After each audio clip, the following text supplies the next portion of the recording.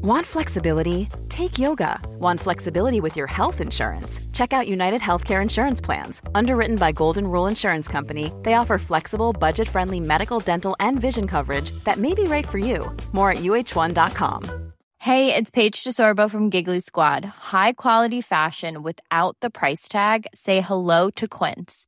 I'm snagging high-end essentials like cozy cashmere sweaters, sleek leather jackets, fine jewelry, and so much more. With Quince being 50 to 80% less than similar brands. And they partner with factories that prioritize safe, ethical, and responsible manufacturing. I love that. Luxury quality within reach. Go to quince.com/style to get free shipping and 365-day returns on your next order.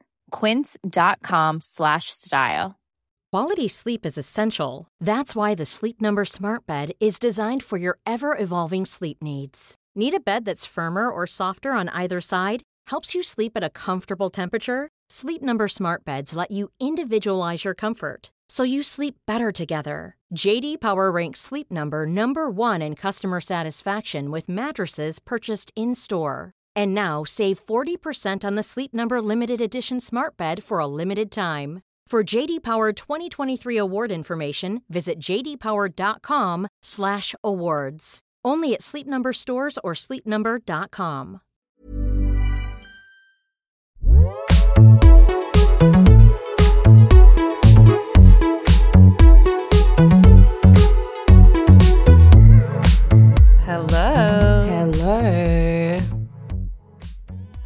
Hello. I just realized I didn't test my mic before we started recording, but all is looking well. We'll leave it in the hands of the Lord. What if you're a pipsqueak again, like that little voice? Oh my God, the mouse? Maybe the mouse had That's his microphone. Is catered to his voice. Yeah, or he was staging a revolt. Imagine if when he goes on that mic and he like speaks, it filters out and sounds like a normal person. And that's how he talks I have to us. send you. There was a really foul. So basically, our AWD close friends, as people know, I man the fort there, but I get sent so many mouse videos from TikTok for you. Oh. And one recent one that I need to send you is a girl went to take a sip of her drink, like that she'd bought from a store. I think it was like a milkshake or something, and there was a mouse inside the drink. Inside the drink, trying to get it out. Don't give him any ideas, okay? Yeah. He's done enough. You have a mouse in your little vodka soda? Yeah. Swimming around with the berries? That would actually be cute. I'm coming around to him. I miss him. I haven't seen him in a while. I'm drinking champagne, Prosecco again. Very chic. And I just popped 2 Nurofen, so party. It's going to be a fun ride. Who knows what will happen. I was listening to our episode from, I think, last week, this morning, and we were so manic we were so turbo in the first 10 minutes. It was really funny. I don't know what was going on, but we were hysterically laughing for so long at the start, and then we just calmed down and got normal. But when the first 10 minutes, everything you said, I was like hysterically laughing. What were we talking about? I can't even remember. Like literally nothing. Idiotic nonsense. Wait, how's Italy? Italy is... Wait, I'm having to click. I was just on the Google Doc of one of our later topics where you had to paste me the New York Times article because is Pocket not working? The New York Times has outwitted Pocket. I don't know why mine worked today. Yeah, because I got that article that we're going to discuss, copied it for you into a doc, and then used Pocket to read another article that we were referencing in this episode too, and I could not for love or money get it. Yeah. It's like I couldn't get the Princess Diana documentary. I nearly had a nervous breakdown yesterday. Everything's just hard at the moment. Everyone's cracking down on the internet. Everyone's like... I mean, it is about time. Pocket has been around for a long, long time, evading every paywall in existence. I can't believe the feds didn't find out sooner. The New York Times should just be free, like how The Guardian's free. Yeah. I feel. But then The Guardian always begs for money. What is their business model? It's always like, you've read 27 articles this year. Consider donating to keep this journalism free. And I'm like, stop it. It's such like lefty, like co-op mindset. Like, I bet no one ever has donated. Yeah. Maybe ads. We're journalists, but I'm like, I'm not going to donate. Well, they keep certainly pay free. like they're a non-for-profit. I'll put it that way. Yes. Wait, what were we just talking about before I said that? Oh, Italy. Italy's nice. Italy is nice. Italy is nice. We're on Ischia now, which is a little island, an hour ferry from Naples, and also happens to be the place where this show and tell, where this series of books that I've been reading, Elena Ferrante's Neapolitan Quartet, takes place a lot of the time on this island because she gets sent here for summer holidays. So she lost her virginity on one of these beaches nearby. Have you like hunted down the areas they're discussing? I know where they are, but I haven't gone there yet. But it's really cute, this island, because it's so Capri is really close and Procida is really close and all these other gorgeous, really famous islands. And Ischia is obviously still a tourist destination and is really nice, but it's also massive and there's like 80,000 people that live here year round. So unlike Positano and all those other Amalfi Coast towns and Capri, it doesn't really shut down when the peak season ends. It's like people just live here year round, and then lots of Italian tourists come for the holidays. And obviously we're here in August, so it's like quite cute because, as we discussed last episode, the whole of Europe shuts down in August. So it's basically all these Italian tourists having an entire month off. And I was saying today, like, they just know how to relax in a way that we just do not. It's been so iconic and cute just sitting on these. We're in this really old school hotel that's been around forever, and you're like this. When they filmed, I've forgotten her name. Oh, Elizabeth Taylor. When they filmed Cleopatra, Richard Burton and Elizabeth Taylor stayed here. It's like really, really old school. That's and it's special. cool because it looked quite I don't know how to say it, like not that chic. Yeah, it just looked kind of lo-fi. But then we got here and it's actually just like old school glamour hotel vibes, which is nice. Anyway, we were lying on the sun lounges out the front, and all the old Italians are just like on those little paddle boats in the ocean. Like the men are paddling along with a boat in the ocean just for laughs with their wives, and then they all have those floaties, and big groups are just floating past, chatting for hours in the water. That is so cute. It's really lovely. So nice. The Italians have like they're very idiosyncratic, I find. Like when we went a couple of years ago, similar time to you, and me and Zach were on this beach. We managed to find like a really quiet beach, and these like sexy youths, like a gang of hot young people, came and sat next to us and started smoking weed. And I was so intimidated. I was like, you're all so tanned and hot and cool and Italian. And then they got out like a Sonos and put on music, and they played Accidentally in Love by the Counting Crows as their first song.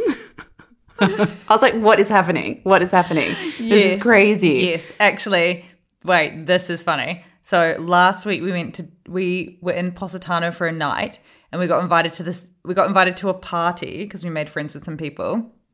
That is so like, the opposite of me and Zach. I don't know how you guys do that. I mean, it was basically me. It's so nice. Because I just chat to everybody. It's so nice. It's such a nice quality. And then we got invited to this party, which happened to be actually quite iconic with the guests there. So we were there with this woman, Grace. Oh, I don't know how much I should put behind a paywall to not be mean, because she was so iconic and so amazing. But for example, she's this old school Hollywood actress who I hadn't heard of, but her credits are crazy. Like the amount of films she's been in is nuts. And she kept saying all these films, and Amar, my boyfriend, was like just looking at me being like, she's obviously so famous. She's been in like she was in like all these old school films, and then she's also in Entourage, and she married like this billionaire. So basically she lived in LA in the 80s. Basically, it was really funny because she married a billionaire. She was just around in Hollywood in the 80s. She lives on Mulholland Drive now and has a house in Miami. And then she also has a house in Atlanta. And this is because her and her billionaire husband just decided to buy the Atlanta NBA team. Oh, my God. And I was like, yes. And I was like, the only thing I know about owning NBA teams is from the Real Housewives of Beverly Hills. Yeah. Yes. Adrian Malouf. Yes, and I thought shit, they owned Atlanta. That was in my brain. In my brain, I was like, they own Atlanta. They own something. Like they own, yeah. Maybe she bought it off and then her. they got, and they got all this hate, and everyone hated Adrian. Remember when they were going to one of the games and they were getting like threatened with their lives, but Adrian still wanted to go, and she took Kim, who was really wasted, on the jet. That is the golden age of television. There will never be better reality TV. So anyway, she was saying that they get like the same amount of like hate and death threats and stuff, which is quite crazy. And then she basically said they bought the basketball team because they both liked basketball, and I was like, this is iconic. Love. And then they were staying on a super yacht, and I was like, do you watch Below Deck Med? And her husband, who like hadn't spoken the whole time, she was like, no, I haven't watched it, but I do love reality TV. And he was like, oh, I like it. Whipped his neck around. So yeah, we got invited to this party, and my boyfriend likes to fancy himself a DJ. So he was like, there's obviously going to be DJ desk, and I ordered DJ, and it's going to be so fun, and I'm going to play the best music, and we're going to have the most wild night. We get there. The person who invited us is already playing their own music, and like obviously did not invite anyone else to take over that. And it was not the crowd anyway for a DJ set, but the songs on rotation non-stop was the Kooks. Crazy. That's the last thing I expected you to say. The Kooks. With this woman, like, this actress. And also with just like a lot of very chic people. The Kooks. I like, you know, when you say a word too much that you're breaking. This be done? Yeah, like that naive song. Sweetheart. She moves in Naive was her on own like way, her own way, all night. mysterious ways. Yeah, weird. That's what I mean. It's just unexpected. The last thing you'd expect. Yeah, but I love Italians as well. I love the way they dress, and I know that that's obviously unparalleled. Especially, I love that the older they get, the better dressed they seem to get, which is not necessarily so true I was just elsewhere. swimming in the ocean just before, and a woman kayaked past in this insane blue marine one piece, and she would have been like 60. And I was just like, I love your swimsuit. And she was like, thanks, I bought it at the shop over there. Ciao. Ciao. Okay. Let's get into first. Yeah, we've got some good topics this week. First meaty topic of the day, and that is that Harry Styles has finally addressed. So just then as well, I went to go back to the Rolling Stone article because I wanted to see if he talked about Florence Pugh at it. He doesn't. So Harry Styles has finally addressed his the hate and the toxicity on the internet against Olivia Wilde, his girlfriend, which we've talked about quite a lot. I don't know. What did you think of the interview as a whole? I feel like he's a bit of a like pea brain. Like I feel like he doesn't have. I think his intentions are great. I think he's a lovely guy, but I don't think there's like that much going on. Was my sense reading it? Like I feel like he kind of says things that are vaguely kind of a thing, but they don't feel like he's. I would use as an example. He talks about his new film, My Policeman or something, Policeman. Yeah. And the sex scenes. And he's just like, it's so crazy that people used to get like arrested for having sex, and like it's so weird. And now I just really wanted the sex scenes to be good because you have like, it was just what he was saying was okay, but just the way he said it, I was like, it's just kind of funny. I feel like he's just lives in his own little fantasy land. I think it's good that he doesn't talk that much. Yes. With him, I think of him as being kind of, a little, basically similar to, I don't know, Justin Bieber or something. Mm-hmm. It's just like a reformed boy who's like gone to therapy and who listens to their girlfriend when their girlfriend is like, this is fucked and this is why. And they're like, oh my God. And then they're like, okay. And they're like woke. But if you question them on anything beyond that, they'll just be confused. But they have the right intentions and their heart is in the right place and they're not trying to hurt anyone. But I think he actually like doesn't really understand. Like when people accuse him of queer baiting and how he kind of like talked about that in this piece, mm-hmm. basically, obviously, because he's never addressed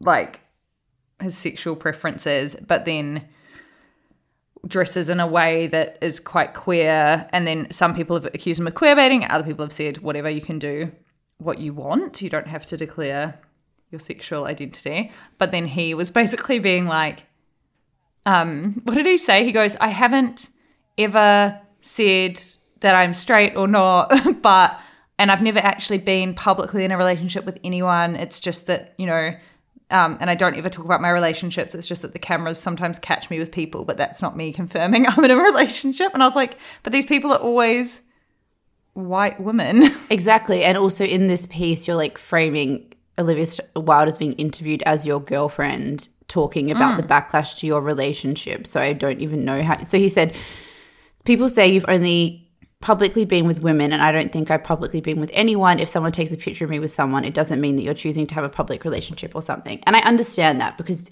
it's true that he has never like brought someone to an awards show as his date, or like talked about his relationship in a public arena, or posted a selfie with a girlfriend, or like something like that kind of encourages and engages the celebrity cycle about his relationships. Yeah, wow, that's so crazy. You're so right. I've never actually thought about that. Yeah, so that's true. So it's possible that like all these people thinking that he, I guess, bussed one of his One Direction guys, I think Louis.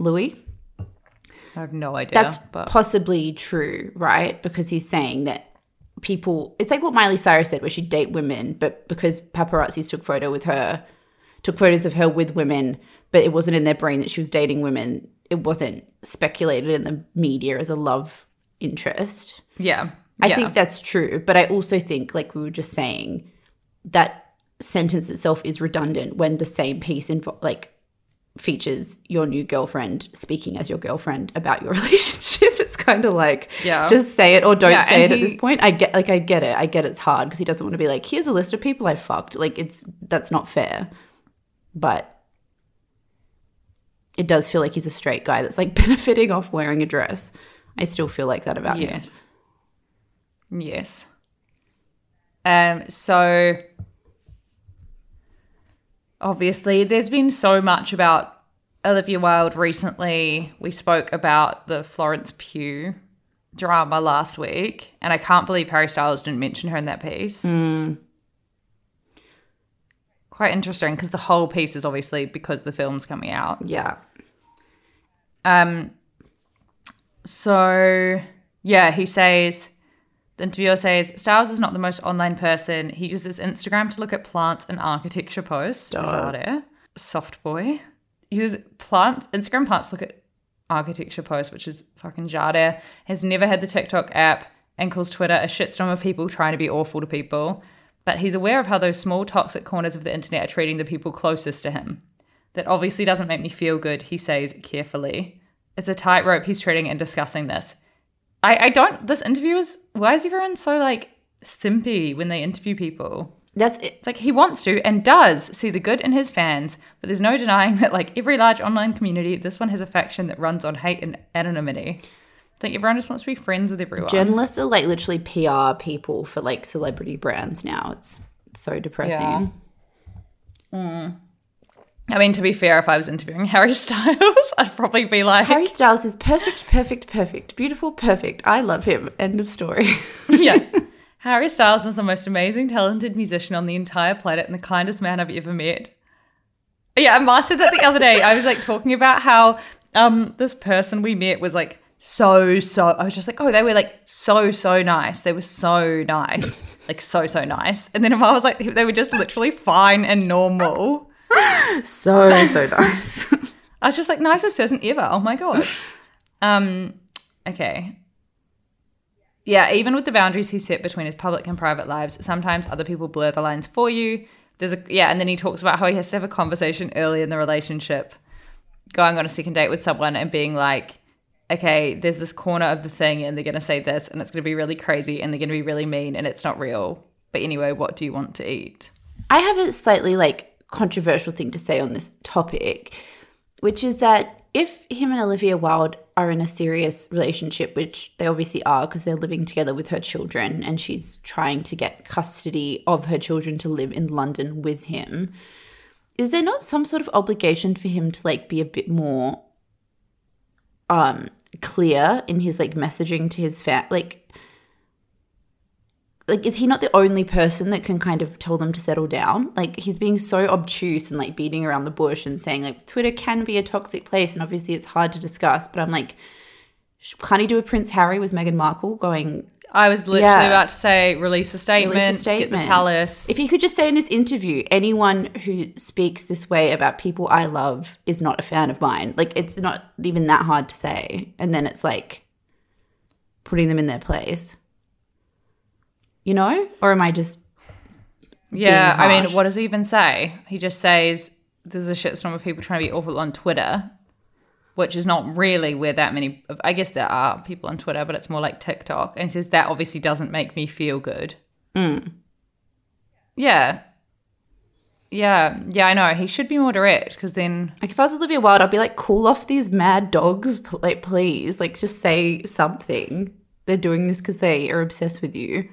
Well, I mean, also like he doesn't have to do a Florence Pugh, Prince Harry and do it randomly. He could do it in this piece where the journalist is like very specifically asking him, so it feels less like he's telling them off randomly and being like, you guys are dicks, and instead he's just answering in this piece being like, I understand that the majority of my fan base aren't like this, but people who speak badly about someone I love, yeah, as you say, aren't my fans and should fuck off. Yeah. Yeah, I mean, he says, it's obviously a difficult feeling to feel like being close to me means you're at the ransom of a corner of Twitter or something. I just wanted to sing. I didn't want to get into any of it if it was going to hurt people like that. And then Olivia Wilde basically says the same thing. But I like what she even said was better than what he said. Way better. Because she said, what I don't understand about the cruelty you're referencing is that kind of toxic negativity is the antithesis of Harry and everything he puts out there. I don't personally believe the hateful energy defines his fan base at all. The majority of them are true champions of kindness. And that's funny because it is kind of a dig because Harry he wears those jumpers that are like, what is it? Don't be toxic. Or he's like really, like the word toxic, he's always like anti-toxic people. And the kindness thing that she said is another kind of dig because it's like he's always just being like, treat people with kindness, stay away from toxicity. And then she's just being like, okay, well, if you're going to be toxic and not kind. Yeah, I thought, I mean, it was very, very diplomatic. I'm sure that's not how she feels sometimes. But she was very professional and measured of her.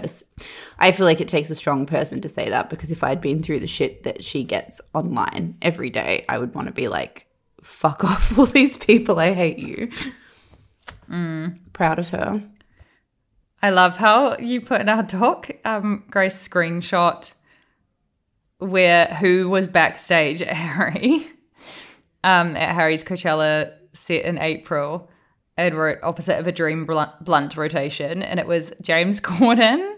Why? He's everywhere. Why is he everywhere? He's got his... James Corden, Shania Twain, and his girlfriend Olivia Wilde. Olivia Wilde, Harry Styles, James Corden, and Shania Twain, I feel like would be a fucking mess of a social situation. I would not enjoy myself. I can imagine Shania Twain as being like very manic to be around, but I don't know. I feel like that's just the energy I'm getting. Manic from Shania Twain, like annoying from James Corden, like annoying, like laughing too loud, over the top, just annoying. Harry Styles being like quiet and chill and wry, and then Olivia Wilde being like chipper and friendly and like earnest and nice. I don't know when I think about this deeply, I don't even know if Olivia Wilde would be that chipper. Like, I think I see her in my brain as being really chipper and friendly, but I don't know. I feel like she's a bit of a cool girl. I think she's become more chipper because of this relationship where it's like, okay, the world's like coming down on me. I've just got to like smile and bear through it. And I feel like she'd be wearing like a sweater over a shirt with a collar. And she'd be that's like smiling. What she wears a lot. Yeah, and skinny jeans, and she'd just be so nice and smiling and saying, oh my God, that was great. Oh my God, blah, blah, blah. Oh my God, that was amazing. You know, I love that. The recent photos of them together, Harry's wearing this like cute, colourful cardigan. She's behind. She also looks cute. Yeah. I can't remember what she's wearing, some sort of jumper and a skirt maybe. And then she has on her wrist 2 hair ties, one on each wrist. I love it. I'm like, you're going out with Harry Styles. You don't even care to take your hair ties off your wrist for dinner. Fucking great. That is so true. Makes me feel like that confidence that she has. Yeah. I take my hair ties off before I go for dinner with my lame boyfriend. Here's what people forget about Olivia Wilde and continue to forget. Olivia Wilde was, until the minute she started dating Harry Styles, like a hot girl. Like she was like the hottest girl in the world for like a period during that OC era. On House, she was the hot doctor. She dated, I remember she said when she started dating Jason Sudeikis, she gave him her number and he didn't text her for a week. And she was like, is Jason Sudeikis fucking dead? Because why else wouldn't he text her? Like she has always been the hot bombshell any guy in Hollywood wants to boost her. So she still has that in like, just because people are now a new generation of people who love Harry Styles who might have missed that era of Olivia Wilde don't see it. It doesn't mean that she still is not that same hot girl at heart. She has a hot girl, what is it? Yeah, hot girl at heart, but hot girl energy. No, it's not energy. She dresses like a hot girl. No, she doesn't. In the sense that she doesn't need to like adapt to the fashions of the time because she's just always been so hot. Yes. Yeah. There was something else that was very similar to that I was thinking the other day of that like hot girls, that really hot girls just completely missed. I think makeup is one of them because you just don't have to bother if you're just like really, really good looking. You just don't understand like any makeup trends or anything that's going on. Clothes is definitely another. You are right. They can just wear whatever and just rely on their faces. But I find it odd that Harry's not more... I mean, she doesn't dress bad, but I'm like... I don't know. Style is such a big thing for me. I think I would be like... It's wear something else. I like that she hasn't drastically changed the way she dresses. Same. No Kourtney Kardashian over here. Yeah, and it feels like he's toned down the way he dresses almost too. You know, when they're photographed together a lot, he's just in like a pair of shorts and like a t-shirt. He's toned it down. Yeah. It's nice. Nice and special. I feel like he's punching with her. I know, Camille Rowe, like... That maybe Olivia's like, look, this is not where I'm going to win in the style / Like I'm going to win in the like being a respected director / hot girl. Yeah. Yeah, / OG hot girl. Yeah. Yeah, because I remember I didn't watch her in House and I'd like fully forgotten she was the person from the OC. She like exploded all over pop culture, do you remember? Because Marissa like hooked up with her and had like a bi era. Yes. And everyone was obsessed with her. But I think when she popped back up in like literally Her or something was when I was like, oh my God, this woman's face. Yeah. In like 2014 or 15 or 16 when she like came back up. It's funny that that's been lost actually. Now I think about it. I don't know, like there's a bit of a like rhetoric online with the Harry stan / in general of like thinking they're a PR couple because they don't get why he'd go for her, which is just so bizarre. Like I don't think she's thought of in that way of like, I don't know, an Angelina Jolie or Scarlett Johansson, but she kind of occupies that same, obviously not to the same degree, like acting wise, but it's you know. It's literally because, honestly, I think it's because she has that look. She's not like, as iconic. She hasn't been in as many films. She has the hot girl look. She has that kind of older woman hot thing.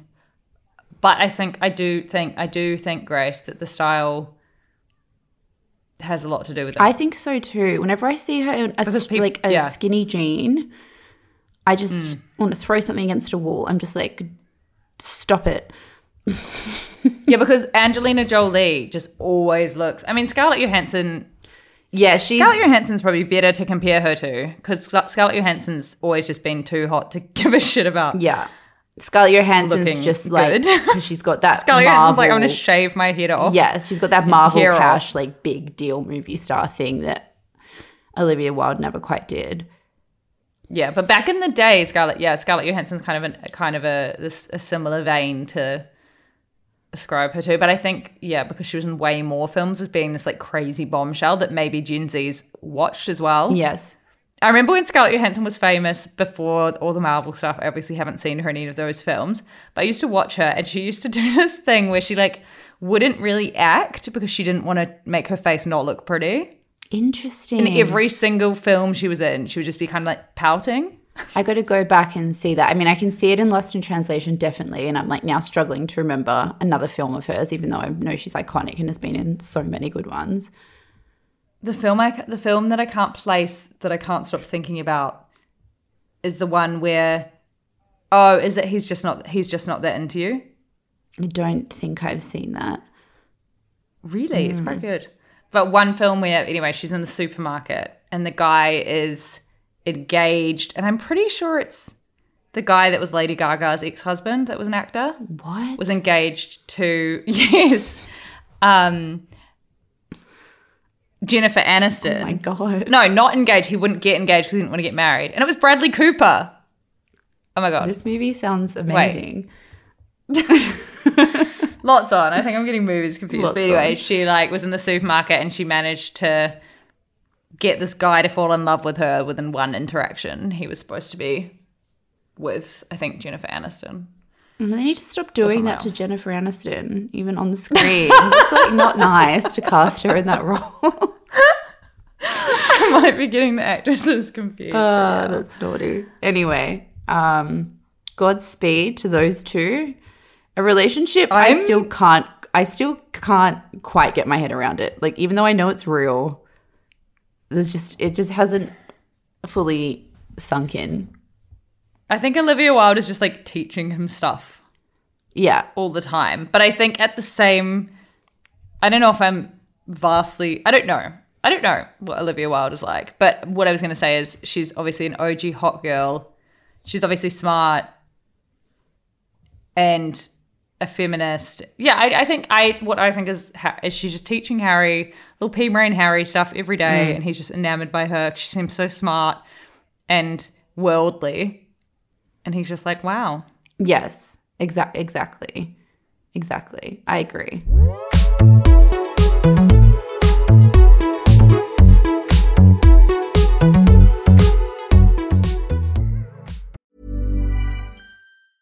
Hey, it's Paige DeSorbo from Giggly Squad. High quality fashion without the price tag. Say hello to Quince. I'm snagging high-end essentials like cozy cashmere sweaters, sleek leather jackets, fine jewelry, and so much more. With Quince being 50 to 80% less than similar brands.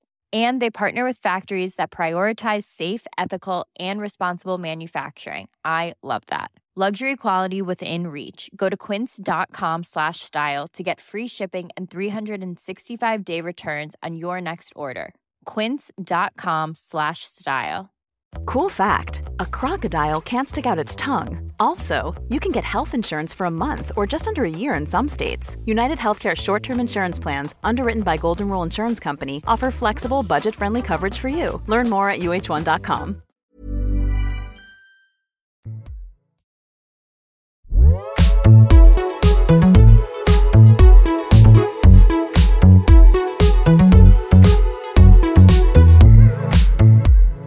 On to my favorite like drama on the internet.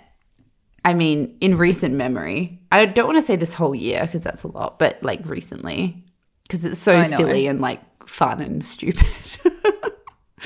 So basically, there's this new A24 movie called Bodies, Bodies, Bodies. And believe me, listeners, I tried to get this for me and Izzy so we could watch it before this episode, but A24 have got their IP locked down. You can't get that shit anywhere online. So we're going to wait and see it together next week and then do a review of the movie. But you don't actually have to have seen the movie to understand this drama, this niche internet drama.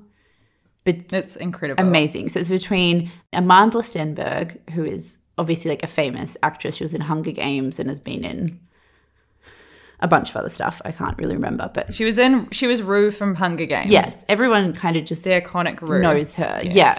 Yeah, and I watched her in The Hate U Give, which is this film that came out a couple of years ago, and I watched it on the plane, and she was really good, and she had me crying, but I didn't realize it was her. Okay, so she is in Bodies, Bodies, Bodies alongside Pete Davidson and the Shiver Baby actress whose name I totally know, Rachel Sennott, and a couple of other people.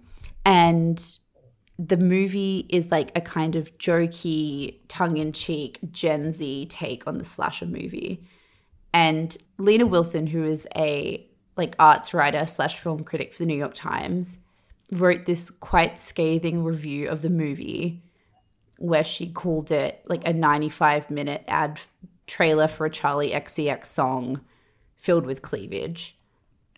And then Amandla. I mean, that makes me want to watch it. Same. The Charli XCX, the new Charli XCX song. I'm like, yes. Yeah, so Lena hated it. And then Amandla sent her a DM about it. Do you want to pick up the story? Yes. Okay, yes. So yeah, as part of the New York Times review, she wrote, it's a 95-minute advertisement for cleavage.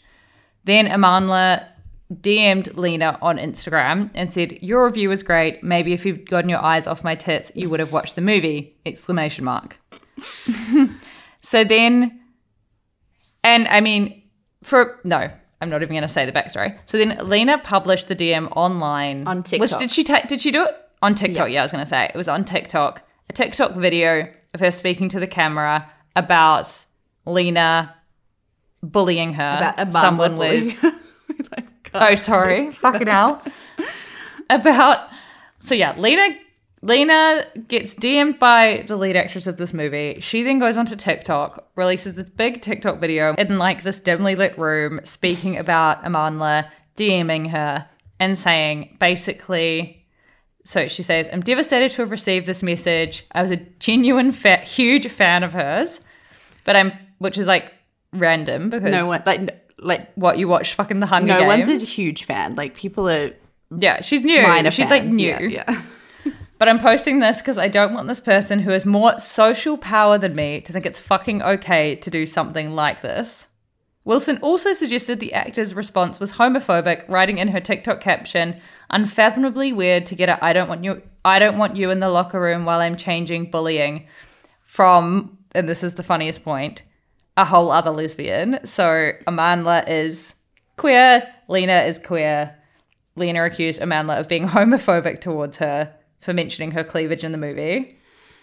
It's so crazy. So then Amandla came out and had a really great response where she responded on TikTok. And there's obviously been a lot of discourse because, yeah, both the gay women and this whole social power drop, obviously Lena's white. It just feels like very tone deaf. But I think it's very interesting because yeah. Yeah, a like white New York Times critic. Yes. Saying they have saying a young black actress has more social power than her. And also Amandla DM'd her privately on Instagram. Lena's then taking it publicly to TikTok. It's like, who is enforcing what? You know, like who's making this? I don't know how to explain, but just you're the one. Yeah, it's not like Amandla publicly. It's not like Amandla publicly shamed her at all. Exactly. There's a lot going on with this, which is why I think it's so interesting in the sense that Lena has now been like driven off. She's shut her TikTok and Twitter accounts. There's like a lot of funny / scathing social commentary on Twitter and on TikTok about why the way she went about it was insane, and I agree with all of it. I do have sympathy for Lena Wilson because I understand like being so sensitive to criticism that you just go straight into defensive mode and just have this completely over the top like ridiculous reaction. I kind of understand the upset that she feels. I don't understand going to TikTok about it because that just is insane. But I also, the idea of framing it as I have way less social power than this person is literally deranged. I don't even know how she could think that. But I do think it's interesting that writers and cultural critics tend to feel quite unaware of their power because they are kind of just sitting at home in their small apartment, not making that much money, typing something away on their MacBook and sending it off. Like, it's can be hard to grasp the weight of the work that you're doing sometimes. And I think Hollywood stars just seem like these totally removed people that are so big and amazing and powerful that I can see the disconnect in her head, but you would just think someone like sophisticated enough to work at the New York Times would be able to work through that gap. But also I feel as though a comment on cleavage isn't necessarily a comment at Amandla at all, because it's like a comment at, I know that Amandla is credited as an executive producer and like obviously she would have chosen and consented to wearing that, but I think I would read that as more of a comment towards maybe A24 and the movie business as a whole using women's cleavage to sell films. And then at the same time, like, and then Amandla has come back and said part of the reason she kind of fired up at this is because she's so sick of having her body and her cleavage and her boobs and everything constantly discussed by like the public and everywhere. And then Dazed actually wrote this really amazing piece, this really good piece that I saw right before we started recording. I thought I put it in the doc. Oh yeah, just being like, Wilson's actions show the shifting attitudes towards the critique of women in the media, how we're presented, how we're consumed, and how we're commented on. Speaking about how, you know, we've like Wilson has this lack of self-awareness to the way that the world is changing and like what's appropriate and what's not. At the same time, I don't know. I said this to my boyfriend today, like laughing about Lena's comments, and he was just like, yeah, that's obviously bad, but he was just like, it's such bad behavior. Yeah, exactly. At the same time to like DM a critic. Like if someone's critiquing you, it's such bad behavior to like DM them. That's their job, to critique the movie and to critique the performances and whatever. And I know that some people would say that their job is bullying, and then if they get bullied back, they kind of hate it. But it's like, I don't know. If we got DM'd by someone we'd written, if we wrote a movie review and then someone DM'd us having a go at us for it, we'd just be like, that's our job. It's a tricky one, isn't it? Because it's like, if Amandla is a lead actress and a producer, then she has a very vested interest. And I don't think at all this is why she sent the DM, but she has a very vested interest in the movie being perceived well. And I would say for like an A24 movie, a good New York Times review would be pretty important to the team there. Like they'd be waiting to see what the New York Times said about it, because I would imagine the New York Times and the A24 audiences are like fairly aligned. So that would be a huge deal for them. Like they all would have read it and talked about it and discussed it, I think. So I can see why she would be particularly upset or sensitive about it and would maybe like grasp onto that element of finding the discussion about bodies like something quite sensitive. And it is unprofessional to DM the New York Times critic. I would think that the people at A24 would be a bit like mortified by that, because it's not professional behavior. But at the same time, I do really feel like she was saying it in a jokey way. I actually get why I think so much is like missed in tone online. I feel like Amandla wrote it in a jokey, funny way. And she said in her response, she thought it was kind of like a lesbian to lesbian bit of a dig, but also trying to make her laugh. And Lena took it as this really aggressive, accusing her of being like perverted kind of dig, and like got really, really upset about it. And it's kind of just interesting how now on the internet, everything is just exacerbated and intense and crazy. Yeah. So Amandla wrote, Lena, I thought your review was, and like as part of her, she said as part of her TikTok response, Lena, I thought your review was hilarious. I thought my DM was funny. I did not mean to harass you. I did not wish you any harm. You're allowed to have your criticism on my work, and I'm allowed to have my criticisms of your work. I wish you the best. What is quite funny about this situation is like Amandla DM'd privately. Mm-hmm.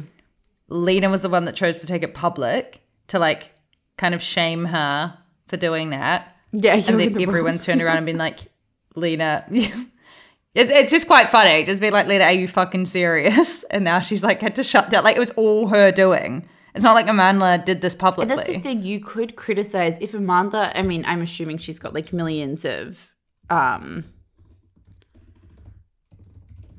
followers. Let's see. Yeah, she's got 2.3 million followers on Instagram, right? So if she posted that to her Instagram followers and it meant that like a legion of young kind of sanctimonious people that don't understand the role of film criticism went after this kind of small fry, you know, arts writer in a really aggressive way in her DMs, I think Lena would have a pretty good argument for saying this kind of stuff is really bad because it dissuades critics from being honest and open about their thoughts because of fear of backlash, blah, blah, blah. But like the thought process to how certain she must have felt that people would be on her side is the thing that I don't, because I'm just like, you wouldn't put that out there unless you were sure that like everyone was going to agree with you. Right? Yeah, the whole thing's just a bit embarrassing. I don't know. There's really funny TikToks about the whole thing. Wait, sorry. I'm just like reading. Oh yeah. So then what was the other thing you posted? Oh yeah. So you posted in the doc. So Amanda tried to like make another joke and said, I'll change my bio to local dyke who cannot stop talking about boobies if you will, which I do feel like it was Lena quite Wilson a dig. tweeted, me spends one line of a 500-word review facetiously commenting on how A24 objectifies young women to sell content. Random men on twitter.com and also apparently Amanda Sandberg, local dyke, cannot stop talking about boobies. And then Amanda Sandberg, as a joke to try and get them back on the same side, reposted that and said, I'll change my bio to local dyke who can't stop talking about boobies if you will. So I feel like she's just trying to like zap the energy out of it and make it a funny thing. But Lena's like, no, this is so fucked up. Yeah. Even if she came out and said, look, I was really upset, I was a bit frazzled and shaken, that TikTok was random, sorry, like, Amanda, hi. I feel like it would have been a feel-good internet story. There's also Lena Wilson not knowing anything about her till today, and I do feel very sorry for someone that feels like they've been driven off social media platforms. However, she just, to me, is the embodiment of someone that is just too online. Like, is online so much that when they experience something, their first reaction is to share it back online and then to read what their reactions to that is and then to react to that. Like, this whole thing just needed like a big, deep breath and like a day without the phone and like a walk in the park and talking to some friends and like distance. Everything seemed to just be so reactive and social media-y. And I feel like this is Twitter brain. Yes. Like Twitter brain. She has a bad case of Twitter brain and TikTok brain, which is like a really bad combination. Yes. It's like when Doja Cat DM'd Noah from Stranger Things asking for the other guy's number or if he was single, and then Noah just immediately posted on TikTok thinking it was going to be funny, and Doja Cat was like... called him like a snake. She was like 17 and then she shaved off her eyebrows like 2 days later. Doja Cat's too online. Like, there are people that you can just tell their rationality is clouded by just being too on the internet and thinking the way people behave on the internet is consistent with reality when it just isn't. Okay, speaking of someone who's not actually too on the internet, apparently, but who has an internet legion of fans about not only her as a person, not only her clothes, not only her fashion label, but apparently her hairstyle, is Matilda Djerf. Yes. So yeah, Matilda Djerf, the D is silent. I knew, honestly, like nothing about this fucking girl. I'd seen her face, obviously, around. I'd seen kind of like captions about mentioning her. I feel like I'd seen the rhetoric around her long before I saw her. Yes. If that makes sense. Like, I saw people talking about her on TikTok before I actually ever had her content pop up for me. Yeah. So she's she began her career as an influencer around 7 years ago. I appreciate someone who starts on YouTube, a true influencer. Yes, yeah, that's fair. Wait, 2016 wasn't actually that early. No, yeah. It was Trump era. Oh my God, okay. So yeah, I was thinking it was like much earlier.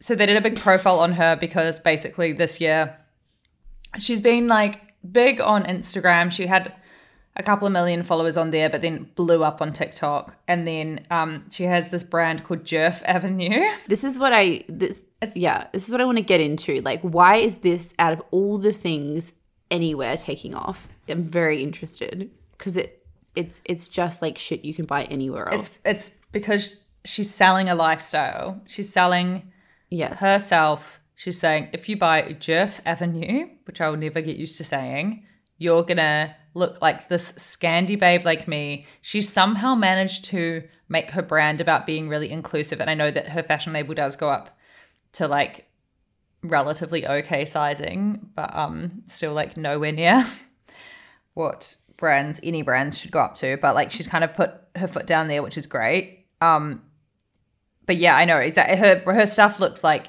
literally anything. But I think everyone's just obsessed with her life. And wanting to like, and I think but what's so funny about this, I feel like so many celebrities or influencers or people have tried to do similar off the back of people being obsessed with them, and it hasn't worked. Yes, this is what I find fascinating as well, because when you go, I was like, okay, there's going to be something about her. And I don't say this as a read to her. I think it's phenomenal. Her brand apparently is expected to make $22 million in sales revenue this year. Like, that as a Instagram honey turned line of clothing is incredible.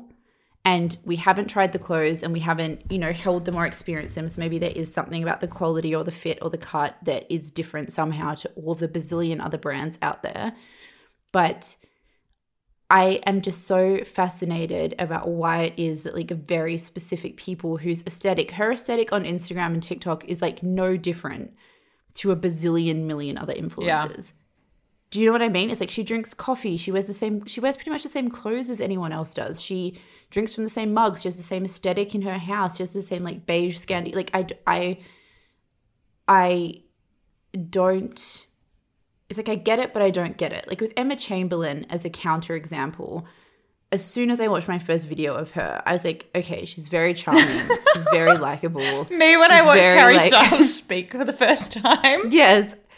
Literally, I was like, okay, I get it. I like, get it with her as well. I'm not obsessed with her, but same. I get it. And with Devon's another example. Like Devon I feel Carlson. Like the space, Devon Lee Carlson, the space she occupies, especially like a year ago before we were full into the Y2K thing, was very unique in terms of her like aesthetic and her sensibility and how likable and cute she is on like YouTube, and I kind of get it as well. But with this girl, she's obviously beautiful, but I don't really understand what separates her from like literally every other influencer on social media. To me, I feel like I know 30 girls I could name, Scandi influencers, that do what she does.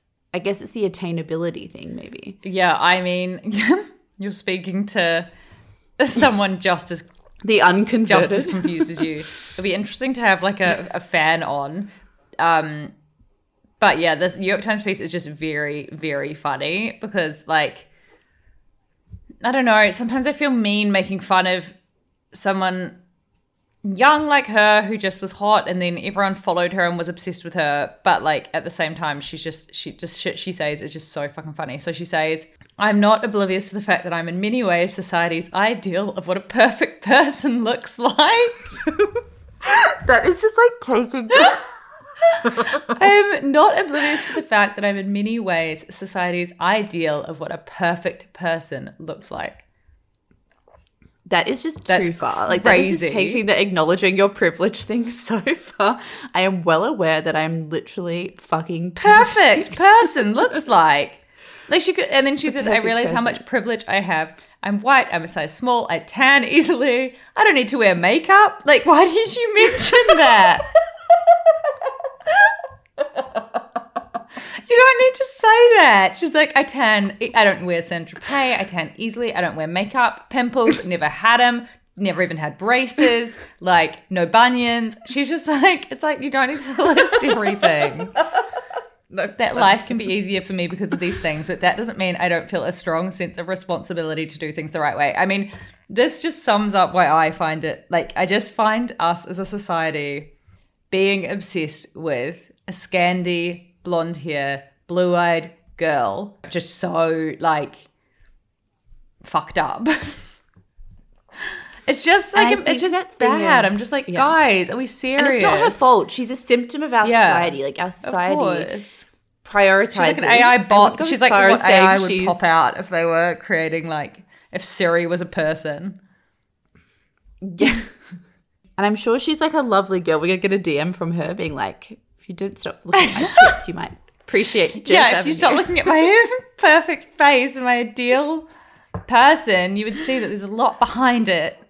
I'm sure there is. I'm sure she works very hard. I know. Like, there's like the Kim Kardashian thing. Like, they definitely work harder than we do. Like, no question. Well, she says she works 12 hours a day on her bread. I'm like, I don't know. I just maybe you do, but I don't know if I believe it. Also, we're not supposed to be celebrating this crazy hustle culture anymore. I thought you were supposed to be attainable.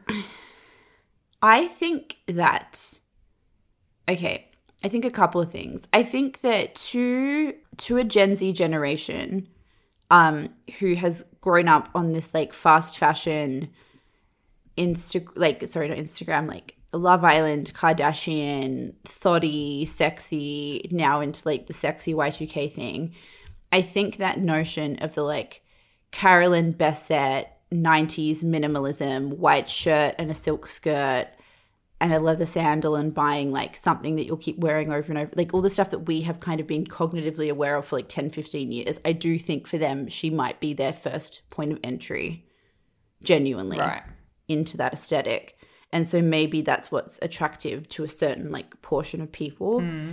And it's like the Lauren Conrad effect where it's sometimes, I always think it's about Lauren Conrad because she's so random, but she was so popular. It's like Kyle Richards on Real Housewives is like this too. Sometimes these people that are just so nondescript. No, Kyle Richards, come on. Just Kyle take Richards off. She's better than Lauren Conrad. Yeah, she is. But of all the housewives ever, she's kind of just like You know, sometimes it is just the kind of girl next door person that weirdly. Lauren Conrad's a better example. She's like the Lauren Conrad of it's so true.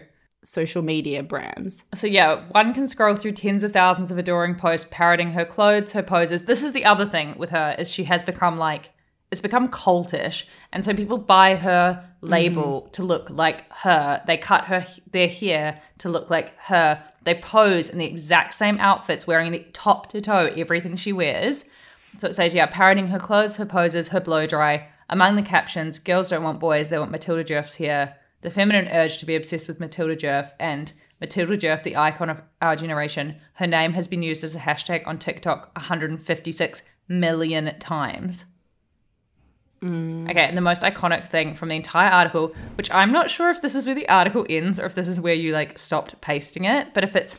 No, this is where it ends. I had to double check it. It's the best ending ever. It is so iconic. I love this journalist. I was like, I put in the doc, is this literally where the article ends? Okay. She goes, I get so many compliments and connections from all over the world from my hair, which is so nice, Ms. Djerf said. But sometimes messages will be something else, which can make me feel bad. They'll say, oh my God, I cut my bangs just like you, and it does not look the same at all. And that's how the article ends. Exactly. Scream. I mean, that just summarizes that the whole sums it thing up. perfectly. Exactly. I'm going to go get bangs like Matilda Djerf. God bless her. Lots of funny things in this episode. Lots of people, just spending too much time on the internet. Lena Wilson. I know. Big hugs to Lena Wilson, who's like definitely having the worst day of her life, completely unnecessarily. It's so funny. Yeah, because the whole reason I said to you we should watch Bodies is because all this was popping up, and then when I actually read into it, I was like, whoa, this is what we have to talk about. Yeah, we need to watch it anyway because we need to assess. We're gonna watch it, Pete's of course. Acting chops. And also, it was it's a screenplay written by the Cat Person author. A lot of reasons we need to watch this. Yeah. Okay, girlies. Bye, girls. Bye. Bye. Ciao, ciao.